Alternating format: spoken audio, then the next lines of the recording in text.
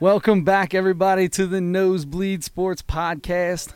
I am Chris Witt, and across from me, as always, is my better-looking cousin, Adam Schmidt. Adam, how are you? Excellent. How are you? Excellent as well. Thank you. Adam, we're not going to fool around today to start this thing off because we have with us the golden pipes you hear in the background. Mm-hmm.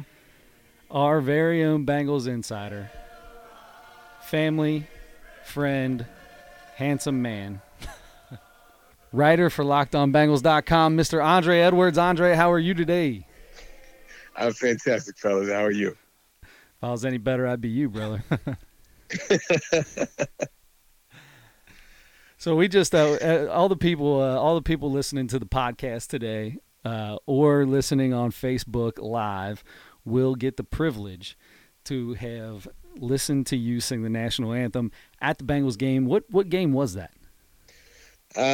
Philadelphia Eagles, 2016, man. I want to say December 4th, December 6th, somewhere like that. The only bad thing about this video is your back is in the video. All I see is your back while I'm watching you guys sing this. Believe me, that's my better side. Hey, you know who else is back you see in that video? Who's that? I hate to break everybody's hearts right off the bat, but Tyler Eifert's. He's standing there watching Andre. Yeah. So Andre, this is your second time on with us.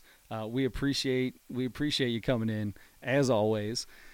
Now your baby brother, as you like to call him, Bobby, was on the week after you were on. After week one, or going into week one of the football season this year, and he predicted that Tyler Eifert would get hurt before Vontaze Burfict made it back. On the show, I went back and listened to it. Maybe he's our new Bengals insider. No Andre, doubt. you got to worry, man. Man, you got Nostradamus already. I know he's the Nostradamus he's the Nostradamus for the nosebleeds. There you go. There you go. Excellent. Yes, sir. Oh boy. All right, man. Well, let's get into it. So your Bengals, they're looking pretty daggone good to start off this year. Yeah, man. I think if I remember correctly, we kind of did a game-by-game, what do you think they're going to be at this point in the season? I think through the first 4 games, I want to say I had them at 2-2 because I figured they would beat Indianapolis. I think Baltimore is trash. So I had those 2 wins, and I'm pretty sure I said loss at Carolina, at Atlanta. So the fact that they're sitting at 3-1 is a bit of a pleasant surprise. I think, after winning the first 2, you're feeling pretty good about yourself. You get a little bit of a dose of reality in game 3, but then a really nice bounce back in Atlanta. So pleasantly surprised. Pleasantly surprised. This is par for the course for me. I thought this was exactly what was going to happen. I wasn't sure if it was Carolina or Atlanta they were going to lose to, but I had that as one of my 5 losses. I still say 11-5 is looking good still now, isn't it? You guys were all laughing at me before. Yeah, absolutely. I'm still laughing at you. I'm fairly confident I was somewhere waffling between 9-7 and 10-6. You had it. You were at 9-7 is what you finally went. When at least with us. Now Yeah. I know how you media members are. You guys are always going back and forth with where you're really at. No. I had a couple of swing games in there. So man, I still think that Denver game, especially looking at it now, I'm like, yeah, that's probably more like a win. Where I thought, well, I'm not sure if that's a win at this point. And then the second game versus Pittsburgh, of like, what are they playing for? If they're not playing for anything, who knows? So now it might be Pittsburgh not playing for anything. Man, whew, no kidding. So I've never seen a team implode that bad in a long time. So I don't know if it's the jaded, beat down Bengals fan in me or what, but it's kind of like the Steelers and the Patriots are teams that, for whatever reason, we count them out, and then all of a sudden it's like, oh yeah, that's right, that's why they're the Patriots, or that's why they're the Steelers, right? It did not shock me at all that they came out and beat Tampa Bay. Fitz magic turned into Fitz tragic, and that was bound to happen eventually. Yeah, right, exactly. And it's always a battle between them and Baltimore. So we'll see. Le'Veon Bell's coming back here in week 7. It's looking like week 7. Yeah. Yeah, and so we'll see if he pulls a James Harrison, comes back in week 7 and slightly tweaks a hamstring that has him sitting out for the next 10 weeks. Yeah. But they're always a dangerous team no matter what, especially when it comes to the Bengals. If nothing else, just psychologically. Absolutely. And again, I don't see Baltimore as much of an issue, at least for the Bengals. And then I'm definitely looking forward to a couple of games versus a revamped Cleveland team. I'm really looking forward to those, but the game I'm looking forward to most directly is this Miami game, because Miami 3-1 the teams they've beaten haven't been much of anything, and then they got stomped by the Patriots. So this could be. I mean, they go 4-1 to start this year. Yeah, I think they're a top 5 team in the NFL at that point in time. And I genuinely believe that I believe I'd pick the Bengals to win this game. I just don't see much from Miami. I think the build-up that was the game versus the Patriots, the Patriots were kind of licking their wounds a little bit, and, they don't have any wide receivers. They don't have this. They don't have that. And then Tom Brady went and stomped the mud hole in them. I don't know. The real boss of that division. Yeah, right. Exactly, right. I don't know that they will see much different in Cincinnati. I hope so. Offensively, I think the Bengals are a top 3 to 5 team, and with the return of Vontaze Burfict, I know he's only one player, but with that being said, he is basically the quarterback of your defense, right? Right. So, from a defensive perspective, it's the equivalent of Andy Dalton coming back, after watching whoever the backup quarterback is going to be for 4 games. All right, now we get our starter back. Now we get the quarterback of our defense back.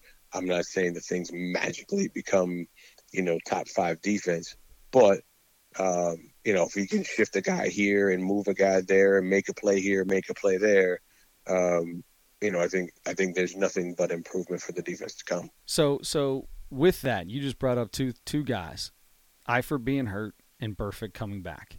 With those 2 huge impacts on this team, what is the bigger impact? Is Burfict coming back a bigger impact for this team, since their defense really has not been where we thought the defense was going to be the strong side? It's the offensive line that's been one of the stronger sides. Andy Dalton's been sacked 9th least of any quarterback in the NFL. So the offenses look good. Eifert's out. Is Eifert being out a bigger hurt to this team than Burfict coming back? So if I had to pick between the 2 of them, I'd probably say Burfict coming back is a bigger impact to the team overall than Eifert going out, only from the standpoint of the Bengals have been prepared for Eifert going out for the last 4 years. It's horrifically unfortunate. But, you drafted guys like Croft, you drafted guys like Uzomah, you drafted Mason Schreck, who played really well this preseason. Mm-hmm. And I think the Bengals prepared for that. They kept 4 tight ends on the roster, knowing that he's glass. And I love him, and he's an amazing talent. But again, we've been preparing for him not to play for the last 4 years. So with the other weapons that the Bengals have, with the emergence of Tyler Boyd, John Ross being what he is and hopefully only continuing to be better, Joe Mixon playing a larger role this year than what he had to play last year. I do believe that, the loss of Tyler Eifert is not nearly as significant as the boost that defense will get from Vontaze Burfict coming back. I'm going to tell you, like I said earlier, I think he's a quarterback of that defense. He's the heart and soul of that defense. Yeah, Geno is probably the best player, but Vontaze Burfict is the energy that makes that defense go. The middle of the field against the Bengals, I feel like for the first 4 games has been wide open. Absolutely. I feel teams have tore them up just going down the field 5, 6, 7, 8 yards down the field and just going straight to. So he's going to be huge there because he's going to be able to either step up or step back. You see him play so well in pass coverage all the time, coming out on running backs and things. I think I agree with you. I think it's going to be Vontaze Burfict as the bigger impact. Yeah, definitely. That's where my money is. Again, I can say that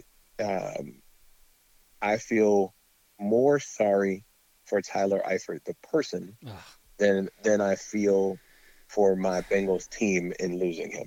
Yeah. And, if AJ Green went down, yes, I feel bad for AJ, but ultimately I'd be like, man, that is a crushing blow to my Bengals, right? Yep. I genuinely feel bad for Tyler Eifert, and I think the Bengals will be okay. It's got to be a tough thing to have to deal with this year in and year out, feel like you're back, grow a mullet out, think that you're the hottest looking thing since sliced bread. Yeah, you're Samson, baby, right? Yeah. With us is Andre Edwards. If you're just joining us, Andre Edwards, writer on LockedOnBengals.com. You got anything new coming out, Andre? Yeah, so I think I'm here later this week, Friday, Saturday, dropping a first quarter report card on looking at the different elements of the team, kind of like position by position, not necessarily player by player, but position by position, giving a grade to the different positions on the team through the first 4 games. Nice. A game is 4 quarters, season's 4 quarters. Where we at after the first quarter of the season? I like it. And speaking of grades, the big question mark going into the season was the offensive line. We talked about that. If you're giving them a grade, I don't want to spoil your column coming out, but what would you give the offensive line? So, if I'm being honest, I'd probably say they get a solid C, right? C plus, somewhere in there. From the standpoint of, you look at the 2 tackles, Bobby Hart is not good. For those who are into like Pro Football Focus grades and things of that nature, I want to say he's like the 63rd ranked tackle in all of football. Yikes. Cordy Glenn hasn't been great. I think he's like the 60th rated tackle in all of football. Heck, there's only 32 teams, so there's 64 tackles. That's not good, right? And still, Andy Dalton's not getting sacked that much, though. So I think the biggest piece of that is the center is not Russell Bodine. And even with the rookie getting hurt, and even with Price going out and Hopkins taking snaps at center for the first time in his entire life, he is better than a dude who played it. 2 things that you can't have, right? If you're a quarterback, you don't want pressure from the outside, but you really don't want pressure up the middle, right? Sure. So if I know that my right side is a little bit weak, I can anticipate that and sidestep. If I know my left side is a little bit weak, I can anticipate that and sidestep. If the pressure is coming right in my face, there's not a lot I can do about that. And I can't adjust properly when that happens. And so I think the play of Price and the play of Hopkins has truly helped Andy settle a bit and actually keep his eyes downfield, where I think last year he was seeing some ghosts and he was tucking and running long before he ever needed to. Yeah, I mean, you could see it every single play absolutely. last year. Absolutely. And so I think he's got some confidence in those dudes up front, and immediately in front of him in order to help him do that. Again, they're not great, and I think I said that before. If this can be an average offensive line with the weapons that the Bengals have, they'll be great, man. They truly will. If the offensive line, however you want to rank them, but if they can come somewhere in that, 15 to 18 as far as ranking of offensive lines in the league, Andy Dalton's quick release, Andy Dalton's ability to read the defense, and the weapons that he have will make this a top offense. And I think that's what we're seeing right now. Yeah. So, and staying in that line of thinking, so no matter how good or bad the offensive line is, Andy Dalton is the most criticized player on this team. Without question. I love Andy Dalton. How do you? It seems like I love him. Yeah, it seems like. Well, sure, you love him always now. But I know. I said last time we were on, even with Andre, when we were on with him, I said I've always been an Andy Dalton apologist. I love Andy Dalton. You're right. But the rest of the city has not been. so true. True. But Andre, and you kind of already alluded to it. I think you see his play so far pretty favorably. But how would you give, whether it's a grade or just kind of saying how you think he's done, given the offensive line he has and the weapons he has and everything? I think Andy Dalton's looked amazing this year. He's got time. He's got time. He is truly one of those quarterbacks that if you give him enough weapons and give him a little bit of time, he will pick you apart. He knows what he's doing. He knows how to read defenses. He knows how to find the open man. And most of the time, he knows how to get them the ball and has the ability to get them the ball. Not super strong armed or anything like that at all, but he's timely. He's patient. And again, when he's comfortable in that pocket, he delivers a nice ball. Mm-hmm. He gets beat up a lot in this town. I actually have a friend of mine who vehemently blames Andy Dalton for the Tyler Eifert injury, because if you go back and look at the tape, Andre, AJ's open on the outside and John Ross is open on the outside. I was like, my man can't catch a break. Like you just won a game 37-36 that you pulled out of nowhere on a last second touchdown. Type of game that happens to the Bengals. Ever. Exactly, right? It happens like to the one Bengals. Of the prettiest throws that I've seen him make in his entire career. And the first thing out of this guy's mouth is, yeah, but he got Tyler Eifert hurt. Wow. Okay, man. Whatever. Wow. That's what you got to deal with. I feel bad for Andy Dalton. That's what he's got to deal with. That is real pessimism there. Listen, the overthrows aren't there this year. Nope. When he's rushing, the out of bounds throws for the last 2 years that have been terrible. I'm telling you, if we can just have John Ross either get an IV consistently all game long, or what eat bananas. What is it that keeps you from getting cramps or tight or whatever? Pickle juice, maybe. I feel like that dude is always pulls up with a limp. He pulled something or a twitch. Yeah. I just want him to walk around with the jugs machine. Like he needs to have a jugs machine at home and just catch the football, man. That's all you do all the time is catch the football. I was watching. I don't know if you ever watched the HBO. What is that that they put on? The Browns were just on it this year. Oh, the Hard Knocks. Hard Knocks. Yeah. Somebody for Cleveland. He dropped like 4 balls during practice, and they made him catch 100 balls from the jugs machine before he was allowed to go get a shower. That's absolutely right. Yeah. I love it. That's exactly what he needs. Exactly what he needs. All right. So is Andy Dalton what you've been most impressed with, or is there some other part of this team that you've been most impressed with in the first 4 games? Yeah, honestly, I'd probably say I've been most either him and or the offensive line, because I truly thought that if that offensive line was as bad as it was last year, this season is a complete and total moot point.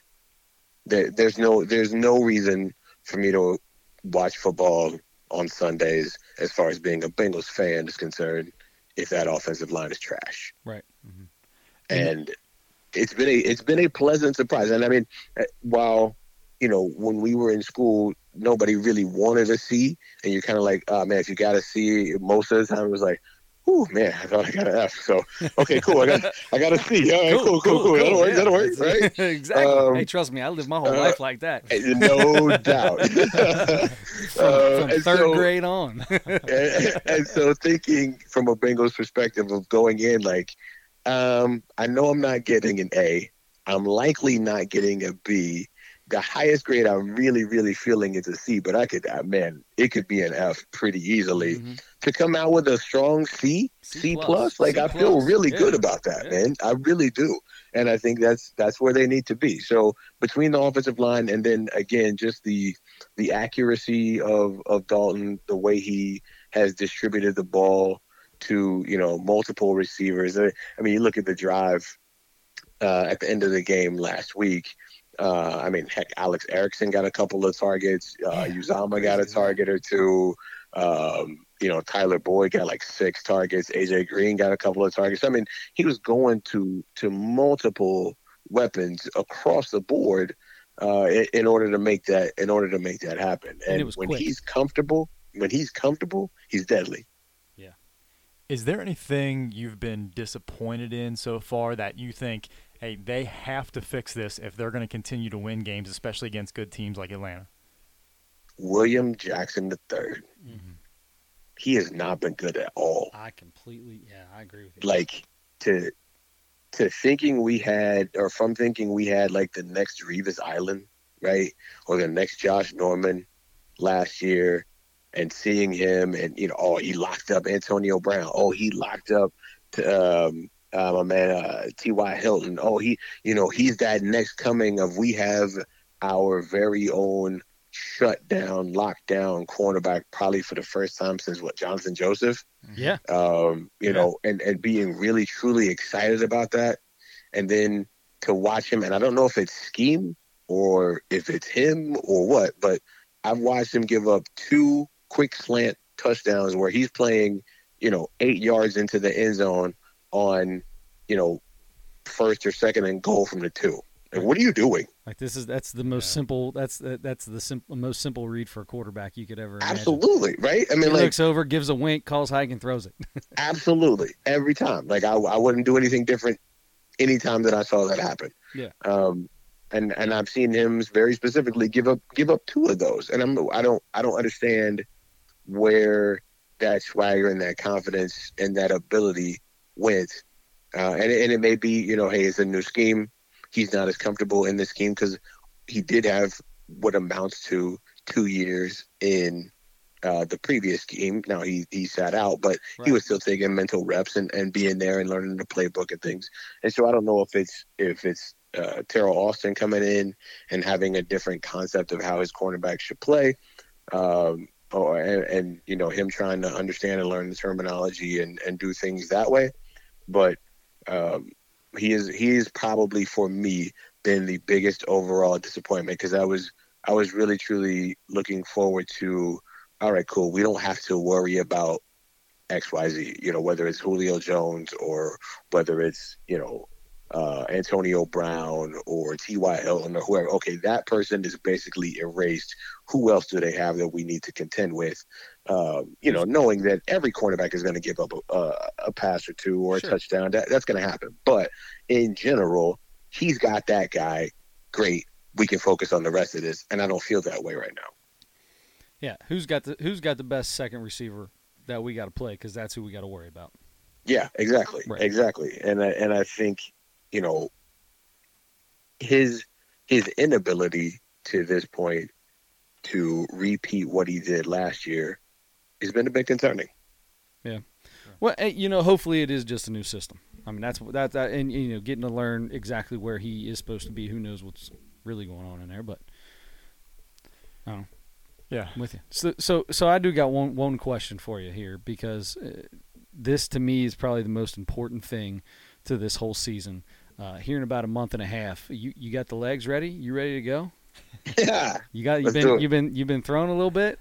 You've retired from the Turkey Bowl about for the last 4 or 5 years. Yeah, it's been 4 or 5 years since you retired, and you keep coming back making me look bad. So what do we got to expect this year? You dropped weight, you put weight on. What are you doing these days? I mean, I just want to say, I think I'm in the best shape of my life. I'm not. I've been doing some off-season training, and I just went back to the drawing board, fellas. And I had to reinvent myself. I hear you, and I'm glad to hear that, because yeah, and so it's just like, when you're dedicated to a craft and you love it, and you're in it, man, you just got to pour yourself in. When you're the best of the best, you can play as long as you want to. I feel like you're like Tom Brady with wheels. Like Tom Brady with wheels. That's a pretty good analogy. Yeah. I like that. Y'all about the same age, aren't you? You ain't lying. Oh, wait. Yeah, that's true. Yeah, I'm not lying. Oh, man. The oldest guy out there and the best guy out there still every year. No doubt. There's no doubt. Hey, I've been warming his shoulder up. I think I might be able to throw the ball at least 12 yards down the field this year. I just basically walk around with eternal heating pads on mine, so it's all good. That's going to be fun. It is going to be fun.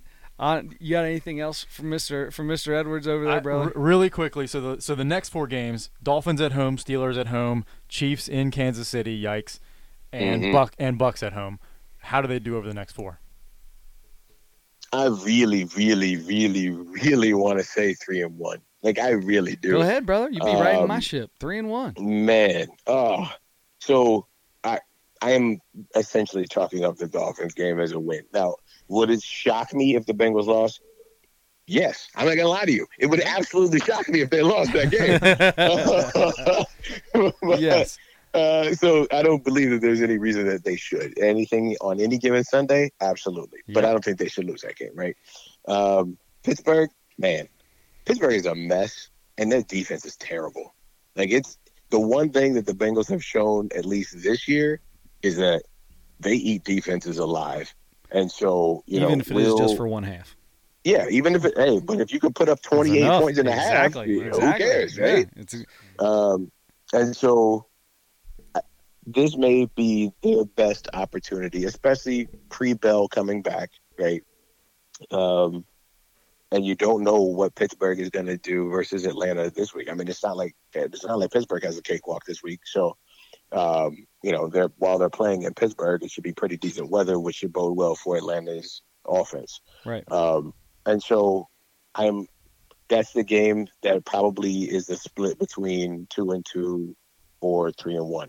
They can pull off that game, and I do believe they have a legit shot to beat Pittsburgh. And again, probably their best shot that they've had in quite some time, maybe since 2015.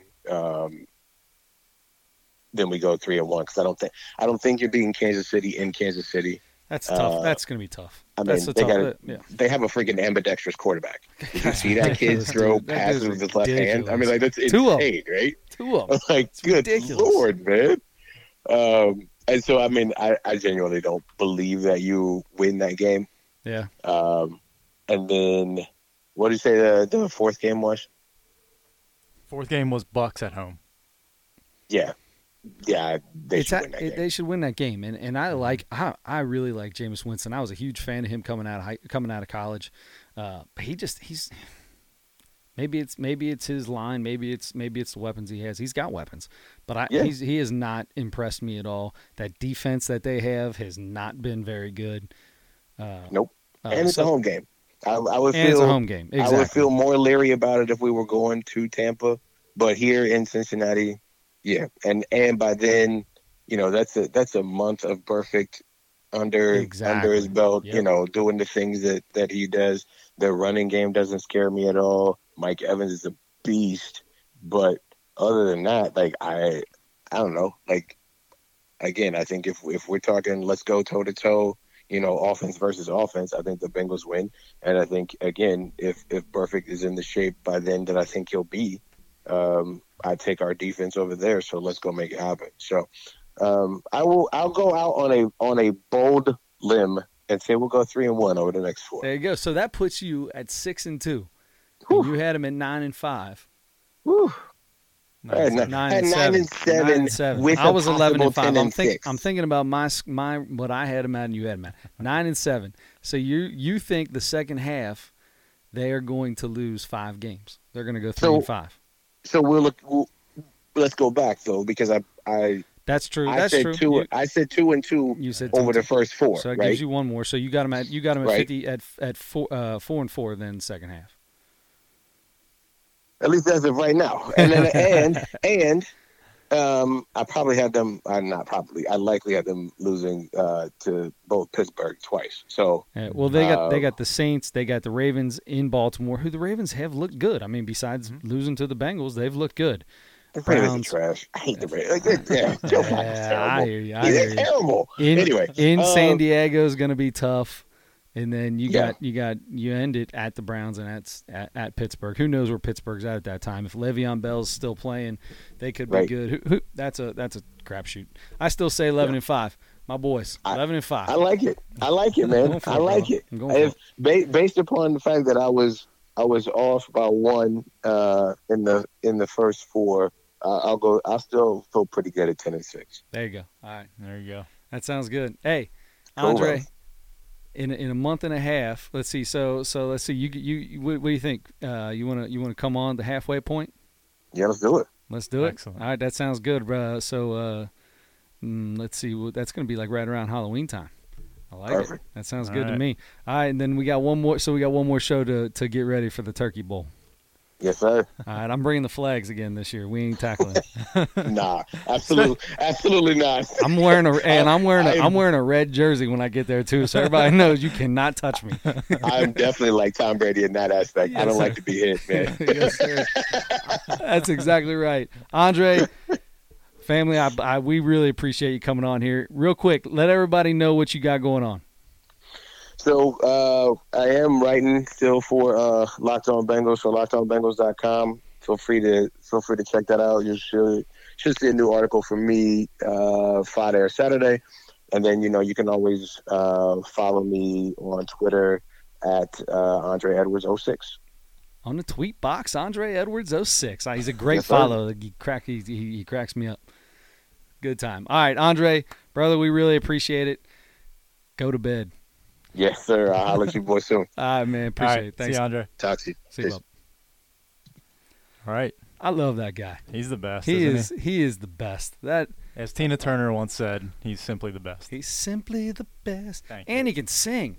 My gosh, the man's got We're gonna pipes. get him to sing one of these days. We might have one We're gonna day. get him. We're gonna get him on on a staycation when he's at home. Have him drive over here. It's a little ways for him to get here. We'll get him in the studio. Maybe we can get him to throw a couple bars out that way. Yeah, I'd love that. Andre, if you end up listening to this after we've already hung up and you get on SoundCloud or Apple Podcast or Facebook Live later, any of those, YouTube, listen to this and you want to come in next time, feel free. Maybe we can get you to sing a little bit. Warm the pipes up. Warm them up, brother. Warm the pipes up just like your shoulder.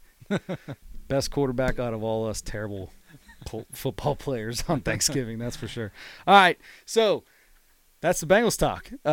Once again, Andre Edwards, LockedOnBengals.com, at Andre Edwards 06 on the tweet box. Adam, where can we catch you on the tweet box? At Adam Schmidt 44.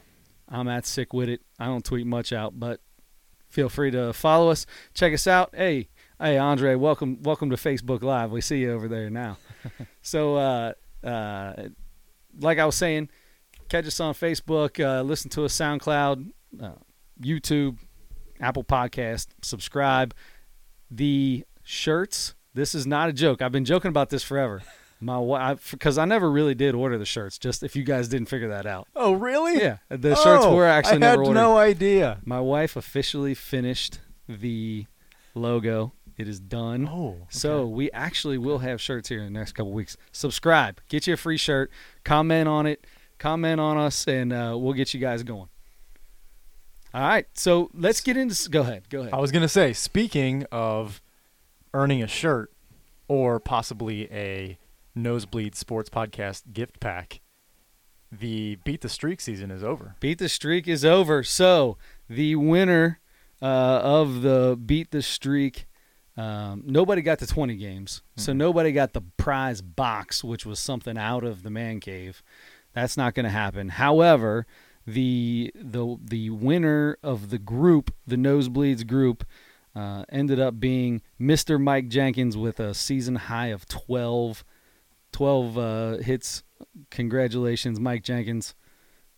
T-shirt coming your way, brother. I thought I was going to get him in that last week. I had an 8 game, and I felt really good. I set my guys up for like the next 3 or 4 days, and I forget who it was now, but 8 is where it stopped. And then I got back on. I ended with another 4-gamer, so I had 12 total in like a week, but not all together. So Andre, you're the first one to get a T-shirt. Bobby Edwards, right here, our first in-house guest, second to get a T-shirt, and then everybody that subscribed. Dylan Myers, I got one coming your way. Your poor wife has like 10,000 T-shirts to order because who cares? We're ready to go now. It's the logo's done. It's official. Now I can stop messing around, and next week I'll have the T-shirt on so everybody can see it. All right, cool. There you go. All right, so the big deal. What's going on right now? The Major League Baseball playoffs, brother. So excited. Oh, I love playoffs. I hate the one-game playoff. We'll get into that in a second because right now, as we speak, there is a huge game going on between the Yankees and the Athletics, and I am sporting the A's hat today because I can't stand the Yankees, and my A's are getting beat 6-0 in the bottom of the 7th. Ouch. That's okay. I'm all right with that. We got plenty of time. They decided to start Liam what's his name? Whatever his name is, the reliever. The A's decided to start the game. Liam Hendricks, and he gave up a walk to McCutchen and a home run. Darren Judge started the game off 2-0. I turned it off and said, I'm going to get ready for the podcast. Good call on your part. Stupid. One-game series. Absolutely ridiculous. You know what I hate more than a one-game series? Let me tell you this. Okay. What I hate more than a one-game wild card playoff is a one-game playoff to get to a one-game playoff to get to a series. I don't care how good the game is. I don't care what happens in the game. That's not what baseball was made for. One-game playoffs is not what baseball was made for. I understand that in a playoff series, you could get to 5th game or 7th game or what have you, and it becomes a one-game playoff. But you have a whole series. That's what baseball is. It's a series. All year, you have a series to get ready. So, and if you don't win by the end of the series, then you lose that game 7. No, that's on you. But one game after 162, that's the dumbest thing I've ever heard. There should be a tiebreaker, such as head-to-head. The Cubs, whatever the Cubs were against the Brewers head-to-head, they were like 11-3 or I don't know, 8-3. I can't remember what it was. They beat them head-to-head. They should have had they should have had the division, and the Brewers should have had to play in the one game, should be 3-game. Wild card should be series. So you are on a team. I'm on a team. You're on a team. I'm on the A's. And say you're on the Brewers, okay? All right, I'm on the Brewers. You're on the Brewers with a few weeks left. You're like 3 or 4 games back. You go on a terrific run to end the season, and you end up tied with the Chicago Cubs for the best record in the National League and the same record which ties you for the for being in first place for your division. For your division. And you have beat them 11. You guys have played 19 times over the year, and you are 11-8 against them. You win the head-to-head. You got the division. Sorry about your luck. It's 19 times. 19 times we played against each other, and that head-to-head doesn't count for anything. We got to play one more game, 163rd game. Because of that, Christian Yelich almost had a chance to win a Triple Crown. He got to play an extra game than everybody. So you play a 162-game series. No. Okay, you play 3 and 4 game series throughout the year. Well, but if your logic is, okay, a 1-game series is no good, but if you play a 7-game series and it becomes a 1-game series because it's tied 3-3, then okay, you've played enough games to decide it then. But a 162-game series, 7 games is enough to where you have a 1-game playoff. But you're playing against the playoffs is you versus one other team. Mm-hmm. You're not playing 162 games against one team. But it's based on record, right? You win your division based on your record. You don't win your division based on your record. So, like, if the Brewers ended up winning 1 less game than the Cubs, but they beat them head-to-head, say they beat them 18-1 in a 19-game series, the only time that I care about that is in a tiebreaker situation. That's the only time I care about head-to-head.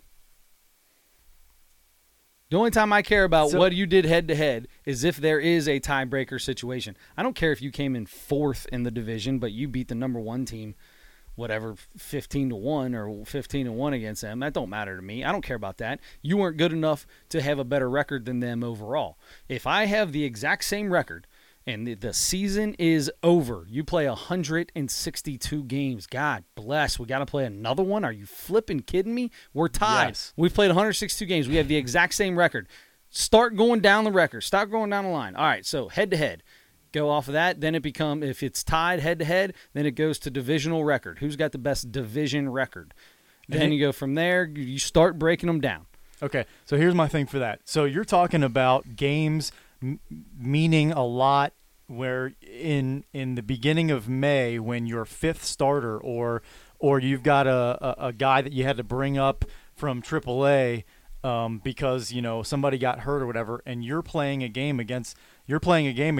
the Brewers, you're playing a game against the Cubs in the beginning of May, and that could be a game that 100%. Every single divisional game is a huge game. So you would rather have a game like that decide after 162, decide the tiebreaker that sends you either to win the division or to go home, even though you won the same amount of games overall as that team.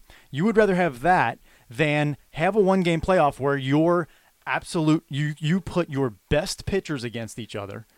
Your best pitchers against each other, and your best lineup out there, because that's another thing. It's on a Sunday in May. You might have two of your bench guys playing just to give your guys other guys a rest, and that's what you would rather have. That seems so anticlimactic to me. You have 162 games. Mm-hmm. You have 162 games. If you ended up tied, then tough luck. Sorry about your luck. Yes, every single game during those 162 have to mean something. And if you decide that you don't want to start Joey Votto for a game because you think he needs a day to rest his left toe or whatever, and you end up losing that game to the Cubs, and then you end up in a tie with the Cubs, well, maybe you should have played Joey Votto. Maybe, something should. It is what it is. Every single game throughout the season, I think, is an important game. I think it is. I know but most in 162 people don't. games, in 162 games, if you end up even, that's your fault. You should have won one more game. Well, each team should have won one more game. Exactly. Right? You're right. So now let's break it down. Let's go. All right, head to head. Come on down. So you would rather break it down like that than have a game where you have your best possible team on the field. Everybody is so much more focused for every single pitch, every single at bat. You would the games that those games are the ones that end up like they did last night, that wild card game, that are 2-1 in 13 innings. That's where you get two teams with their buttholes so tight they couldn't swing. They were swinging at garbage all night. Those guys, I would rather it That's come not down. good baseball. That was bad baseball. That's why that game ended up that way. I mean, it was fun to watch. Don't get me wrong. I love a game like that. That game was fun. And that is exactly what I see when I think of I was so excited to get not just one, but 2 game 163s and 2 wild card games, because that's what I see. So you just want game 7s. Why don't we just play? Of course, I would love game 7s. Why don't we just play 40 games in the year and just play instead of playing series against everybody, just play everybody once. And make it like an NFL game. Make it like an NFL season, and then at the end of the year, everything's won and out. If your season is based on playing a team for 4 games, 3 games, a set's a series, and then the playoffs is set up as a series, World Series. But you're telling me that to make or break my life, to make or break my season, I have to only play 1 game against that team now? That's absolutely ridiculous. Not to ridiculous. Me. That makes the most sense to me, because exactly what I was talking about. You're talking about deciding your make or break, your season, your career in some cases, by games in April, May, June, July, that you don't have your best team on the field. You have guys getting days off. You have pitchers that are not legitimate major league pitchers that are pitching in games. So who's because there are too many games, quite honestly. That's why that happens, because there are too many games. Right, but well, then to yours, to what you say, I say play 50 games. make them all one game. Make them all. It's not a series. Then you're just literally playing one game against a team and then flying somewhere else. And then at the end of the year, then 1 games are fine. But that's not the way. That's not baseball. Call me the old hat baseball dog. I don't care. I don't think that's an old school way to say it. I think that's more of a new school. Like I think a traditional baseball fan would think, I want this game. Okay, they played all these games. I want this one game. Okay, so they tied a Game 7. Yes. I want Game 7. I love Game 7 because we had 6 games to go head-to-head against each other to figure out each other's fate. Now I've played all these games and I got to play you once. I only get to play you once. That's exactly what Game 7 is. You're right. That's what the wild card game is. You have to earn a Game 7. You have to earn a Game 7. You don't just get thrown into it. For 162 games, they earned Game 7 for 162 games. No, that's not earning it. You're not earning it. It's based on your record. You're not earning it. Then you're actually. I feel like you're not earning it for 162, but you are for 6. I feel like it's a punishment to only have to play 1 game. So for you now, for me now, to get to be the wild card, I have to play 1 game. So because I played 162 games, worked my ass off, and I'm going to make the playoffs. And my what I get in return for that is a 1 game playoff to try to get to playoffs. That is the playoffs. That's the start of the playoffs. That's not playoffs. That's a You had a great season and earned your way into a wild card spot. That's what you did. And now you get a chance to play in the division series if you win that game. And that game means so much more. That game, the wild card game, that means more than game 1 of the World Series. 6-2. Oakland just scored 2 runs. Great. I want to make sure you hear this point because I think you're going to be so upset about it. All right, go. The wild card game and the game 163. Game 163. Each one I of hate those, game 163 more than I hate the wild card. Okay, I'll say that. They're the same. They're the same game to me. So anyway, because game 163, honestly, that's the start of the playoffs. And actually, it really truly was because the loser of both of those games got the wild card spot. Got a punishment. But it's not a punishment. That was the punishment. But that's even better. That even proves my point more. That's only this year because it worked out that way. That's fine. It's only this year. But you're for winning that stupid 163rd game, you got punished. Or for losing it, you got punished. But you got if you got just punished because you have to play a 1 game. If you just go by head-to-head record, you get punished by not making the playoffs at all because of games in May and June where you had Brandon Dixon playing first base instead of Joey Votto, or you had Robert Stevenson come up and pitch because that's what you have a bench for. I mean, that could happen in this 1 game playoff. You might come in this 1 game playoff and Joey Votto gets hurt and before he even walks out on the field, and you're going to have to play a Brandon Dixon or somebody like that. It is what it is. That's part of the season. But they don't play those guys because they have to in those situations. They play those guys because they need to give guys days off and because they don't need to give anybody a day off. Well, some guys need it. Not everybody does. I would love to see everybody play 162. That'd be awesome. Hardly anybody does. 162 games playing almost every single day through the summer. That would be, and it's baseball. You're not running around like basketball or even football. You're not taking this in. But all the travel and all the getting up and working out, being at the ballpark 3 or 4 hours before the game, working out, getting ready, playing, that really taxes people a lot more than I think a lot of people will realize. I agree. I know you know that, but it obviously taxed the Rockies. Horribly. I mean, they played 3 games in 3 time zones, and you saw what happened to them. Right, and that's the other thing too. Is if you want to make the wild card series a 3-game series, and you have the Yankees and A's, you have to play in New York. You have to take a day off in between to travel all the way to Oakland. You have to take at least another day off to travel all the way back to New York. Okay, you're killing those guys. I mean, they already played 162 or 157 or however many. I bet if you ask the guys, and I bet if you ask Major League Baseball players, what would you rather do? Fly from coast to coast for a 3-game wild card series, or have it just be 1 game? What would you rather do? I can almost guarantee you they would say, I want a 3-game playoff. Some might. Some might, but I don't think everybody I would. put it at 99.8%. I couldn't be more different than you on that. I don't think I've so at never all. heard an interview with anybody who has ever, any Major League Baseball player that's ever said they like the one game wild card. I've never heard anybody say they. I've heard a wanna ton have, of people say they can't stand the one game wild card. We do, okay, we might not have seen the same interviews then, but whatever that is, I don't know. Because almost every single time the one game 163s and the one game wild cards are such good games because you're setting up your best possible scenario to win. It's almost always a really well pitched game. There are clutch hits at the end of games and stuff like we saw last night with the Rockies and the Dodgers. Quite a few clutch hits. That's I don't know. For me, it's really, really exciting baseball.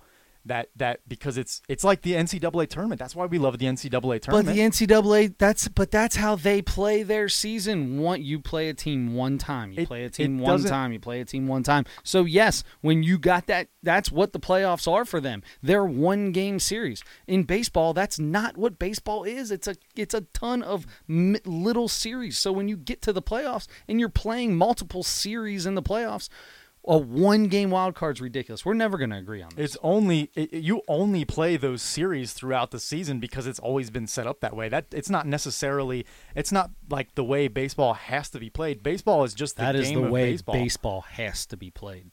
Yeah, I 100% disagree with that. But yes, it is the way it is played. So I get what you're saying there, but just because it's always been that way doesn't mean it has to be, or doesn't mean it's the right way, or that the playoffs have to be exactly the same way. A baseball game is a baseball game. If you're theoretically playing every single game to win, especially when you get to the end of the season and you've played all those games, and now games that didn't even matter really. I mean, every game does matter, but every game does matter. Every game does matter. Tell that to the Cubs. But some matter less than others.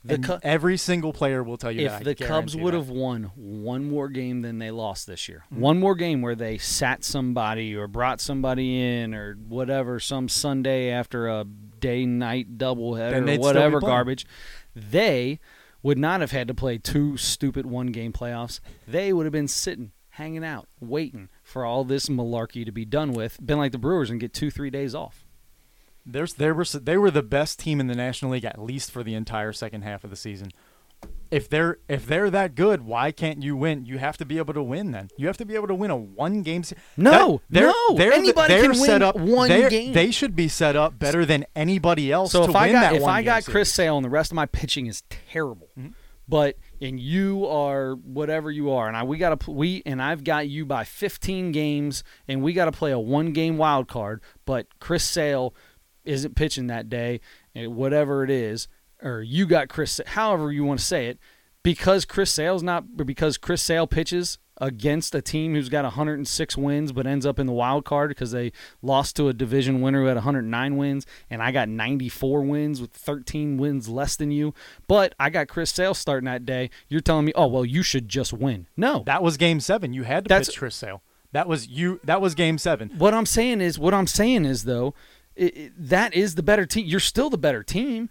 That's the 107-win team is still the better team. They shouldn't have to be punished and play a one-game series and end up having to pitch against Chris Sale. That's not fair to them. Yeah, it is. They were the better team. They were the better team for the entire regular season, and then you got a chance. You got a chance to beat them. You got a chance to beat them, and you didn't do it. This is going to go on forever. That was the best. We are going to talk in circles. Easily the best debate we've ever had on here. I still can't. I don't know how I can. As frustrated, is anybody out there agree? Joe Leonard agrees as you with are. me. I know Joe agrees with me. And it looks like Mary Roop says that she thinks that the playoffs will go on until November. That sounds awesome. Great, play them in November. Look how great it was in 2000. Was it 2001? 2001. Yeah, when Mr. November was invented. That's only because they.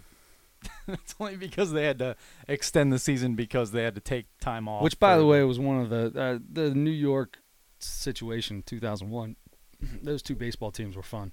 Anyway, all right. So The best part about that season too was the Diamondbacks beating the Yankees in the World Series. By the way. especially with a dink hit. Not even wouldn't have been a hit. If I'm the sure you infield have wasn't a in. problem with Doesn't that matter. because No, I don't have a problem with that because for that's baseball. 162 games. Oh, you get you know what, old hat, young blood, whatever you are, go home. I can't take it anymore. What else were we going to talk about today? I got to get off of this. You know, did you pick 3 NFL games? Did you make the 3 NFL? I picks? did not, but let's Okay. do it. We don't Okay. have to. No, right you now. go. We No, can I'm do up. No, I'm up. Let's go. I can do it real quick. it. Okay. Who's well, yours? Well, okay. So week 3. So we didn't do it last week because we weren't here last week. Correct. Week 3, I was 1-2. I picked Miami to beat Oakland. Miami was a 3-point favorite. They won by 8, so I got that one. I picked Tampa Bay. They were a 1-point favorite over. Nope. They were a 1-point underdog to Pittsburgh. Pittsburgh beat them, lost that one. I had the Jets beating the Browns. The Browns were a 3-point favorite. The Browns won. So 1-2 there. So I'm 4-5 after week 3/4.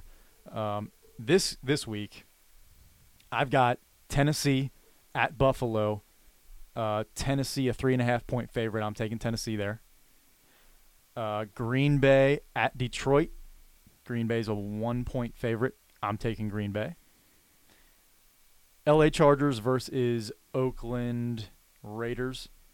Chargers are a 4.5-point favorite, and I am taking them on the road as a 4.5-point favorite to win that. So I've got Tennessee, Green Bay, Los Angeles Chargers. What did I do?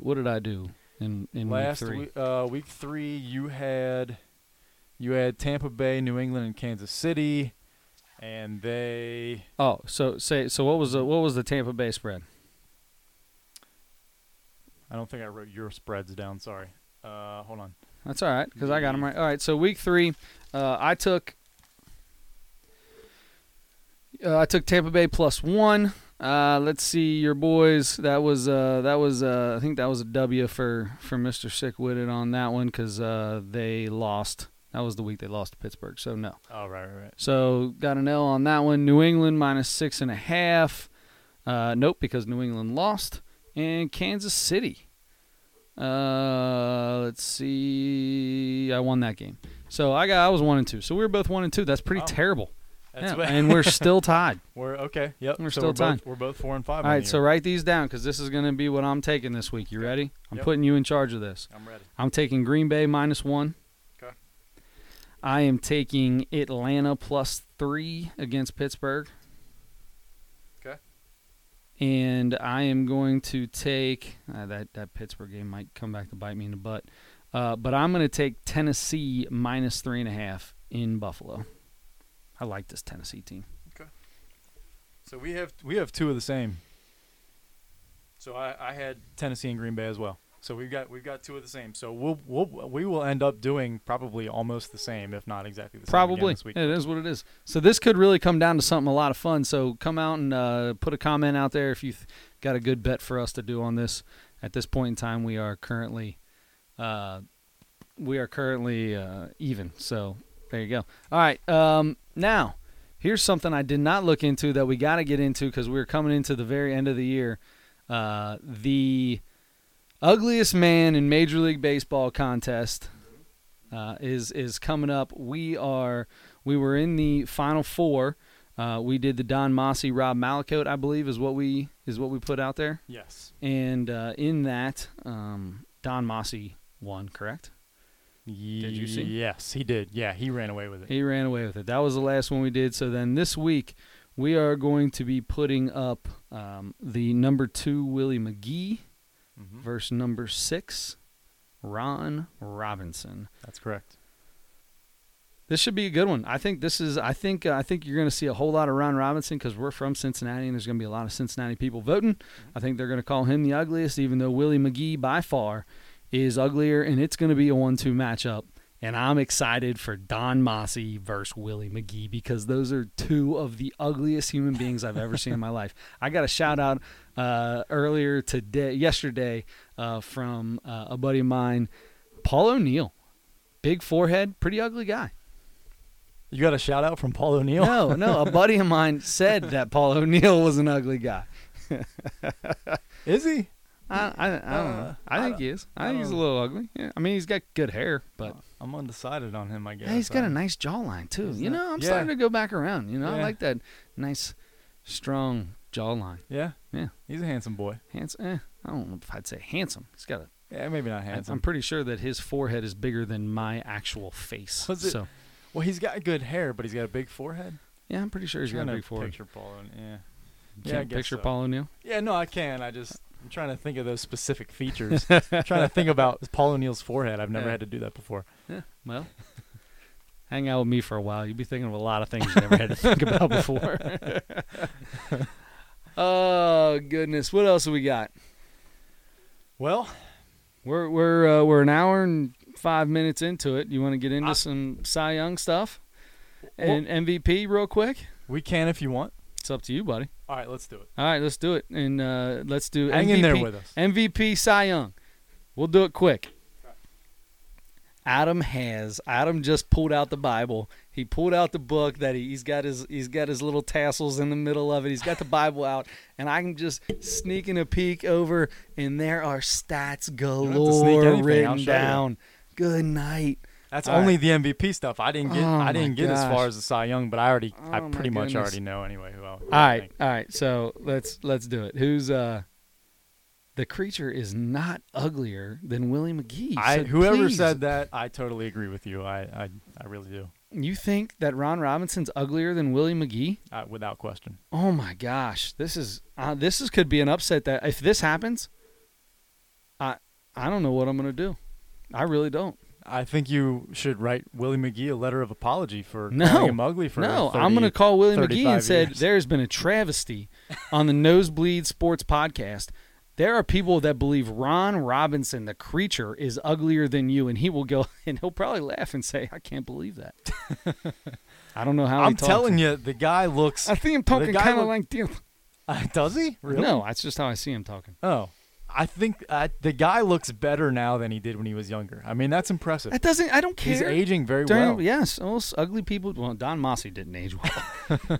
Don Mossy's just all around ugly. Still is all around ugly, and it is what it is. 7-2, top of the ninth. Come on, A's, let's go. Oh man, come on, boys. Can't believe they you know played the all those Yankees games and they deserve to should've- be in there. They deserve. They shouldn't have had to play this stupid game. The Yankees should have just been the flipping wild card, or this should be a 3-game series, one of the two. Starting a reliever, young blood. That's the new crap. age. New That's age. the- Take your new age and get on a spaceship or something. Get your hoverboard out and like put that. your pockets inside out and go back to the future. All right, go ahead. Get on Who a you got? spaceship. Is that the new take a hike? Get or- on a spaceship. That's what you young kids call it. Get on a spaceship. Get on a Is spaceship. that what they're saying now? That's what they're saying now. What do you got? Come on. Who's your? All right. Start with MVP. What do you got? My American League MVP. So for me, it was between J.D. Martinez, Jose Ramirez, and Mike Trout. And then there are 3 or 4 other guys that you could probably make a case for.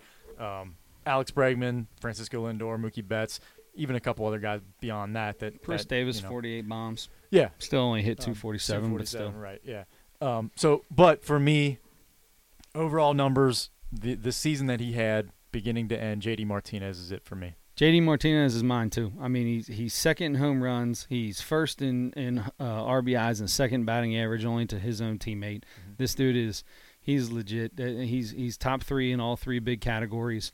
On base percentage, he's third. Slugging, he's second.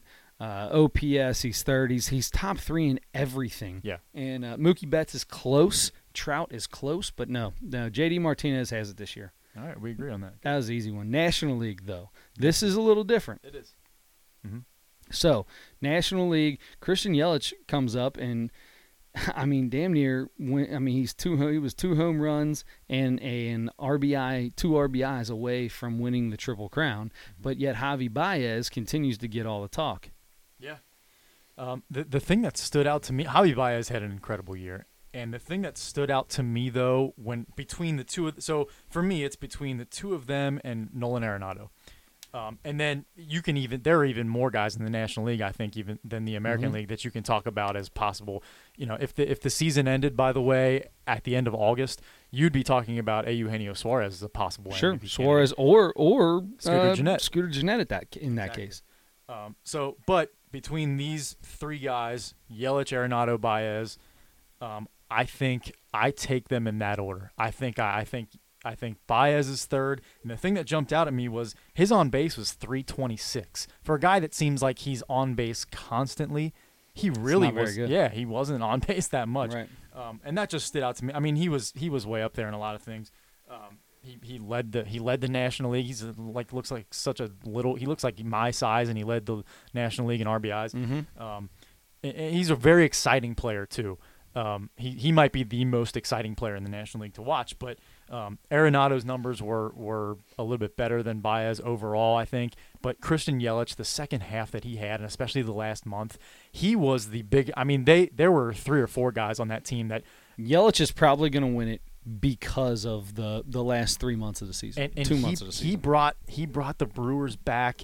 I mean, a bunch of guys had good years, but he was so hot, and they made that run at the end to tie the Cubs at the end of the season for the best record in the National League.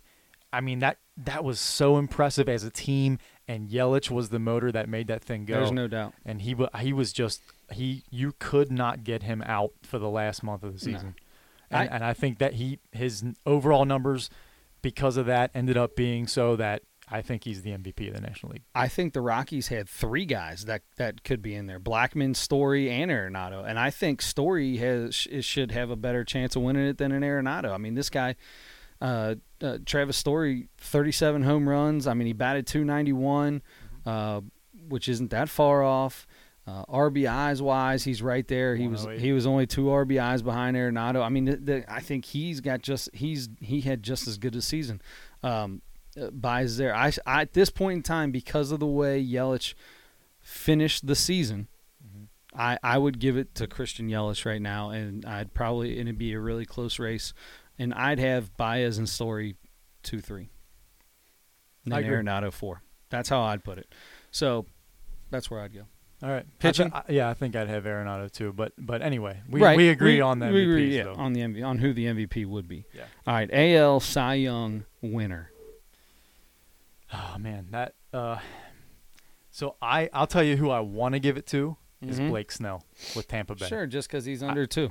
And he's got 21 wins, which I hate. I don't even count wins when I'm looking at this. You know what? That's ridiculous. I agree with you. I don't count wins, but when you have 20 or more, I think that's a little more significant. I think that's a milestone that you can say, okay, wins matter a little bit more for this guy because he played for Tampa Bay, and Tampa Bay wasn't a bad team, but they weren't, I think they ended over 500, but still for a guy who not a whole lot of people knew about before the season, he had an incredible year, 1.89 ERA. 3 pitchers under 1 WHIP this year in the American League. That's impressive. That's really impressive. That's insane. Justin Verlander and Corey Kluber, both of those guys are definitely in the discussion as well. It's those 3, really. I mean, right? Isn't it those 3? It's Snell, Verlander, and Kluber. Those are the 3 guys that you're looking at. Yeah.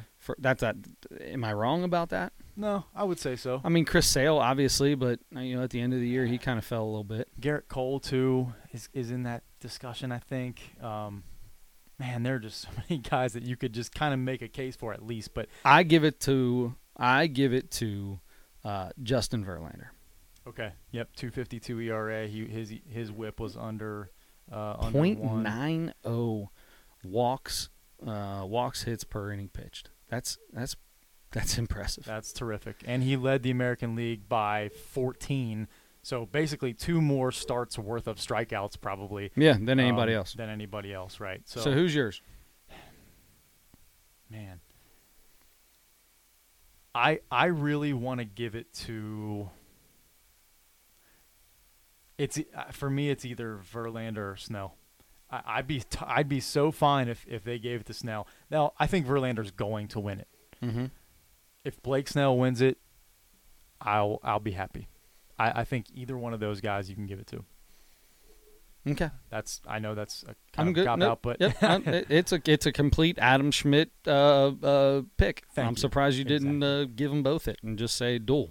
I would like to. If I'm sure you would. I'd give co-MVPs all day. All right, so National League, Cy Young. Mhm. This, to me, is a two-man race. You can put,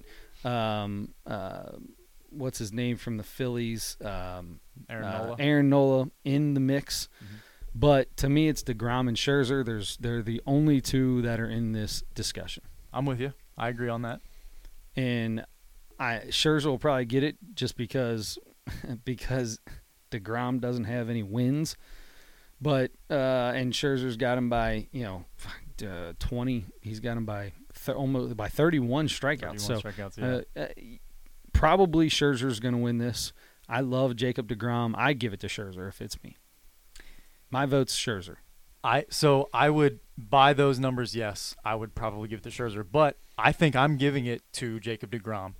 There were, and I wish I had remembered to, because I saw this like over a week ago now, but there were some stats that I saw about DeGrom as far as quality starts in a row, so many starts in a row with so many strikeouts, and it was like it was all time great. It was like over 100 years since guys have done these very specific things. They weren't like just like the only guy with the under 10, 2 ERA in all of baseball. Yeah, he besides had Snell. one of the greatest years ever for a pitcher, and he was 10-9. Yeah, it's terrible. His team's horrible. He plays for a terrible team. I love Jay. You give it to Jake DeGrom, I'd be the happiest person in the world. But I think Max Scherzer is going to win this. I agree with you. I think he's going to win. If it's up to me, I think my vote is Jacob DeGrom. There you go.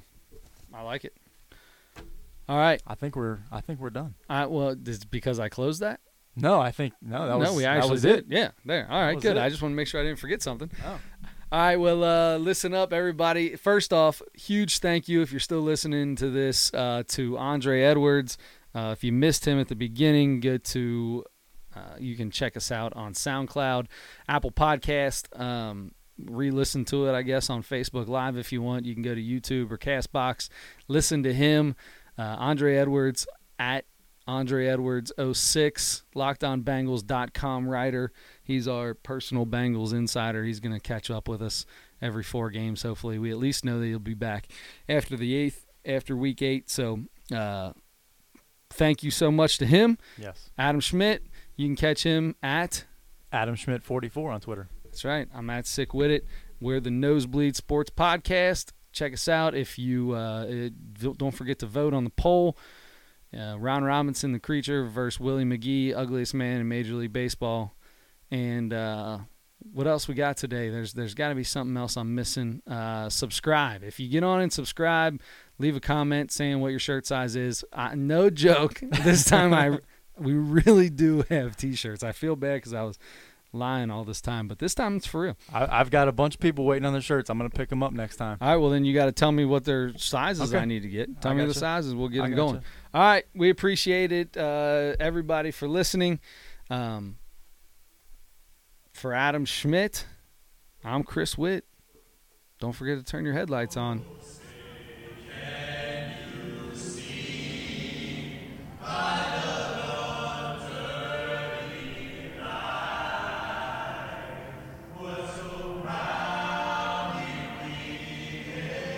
Debonair, ladies and gentlemen.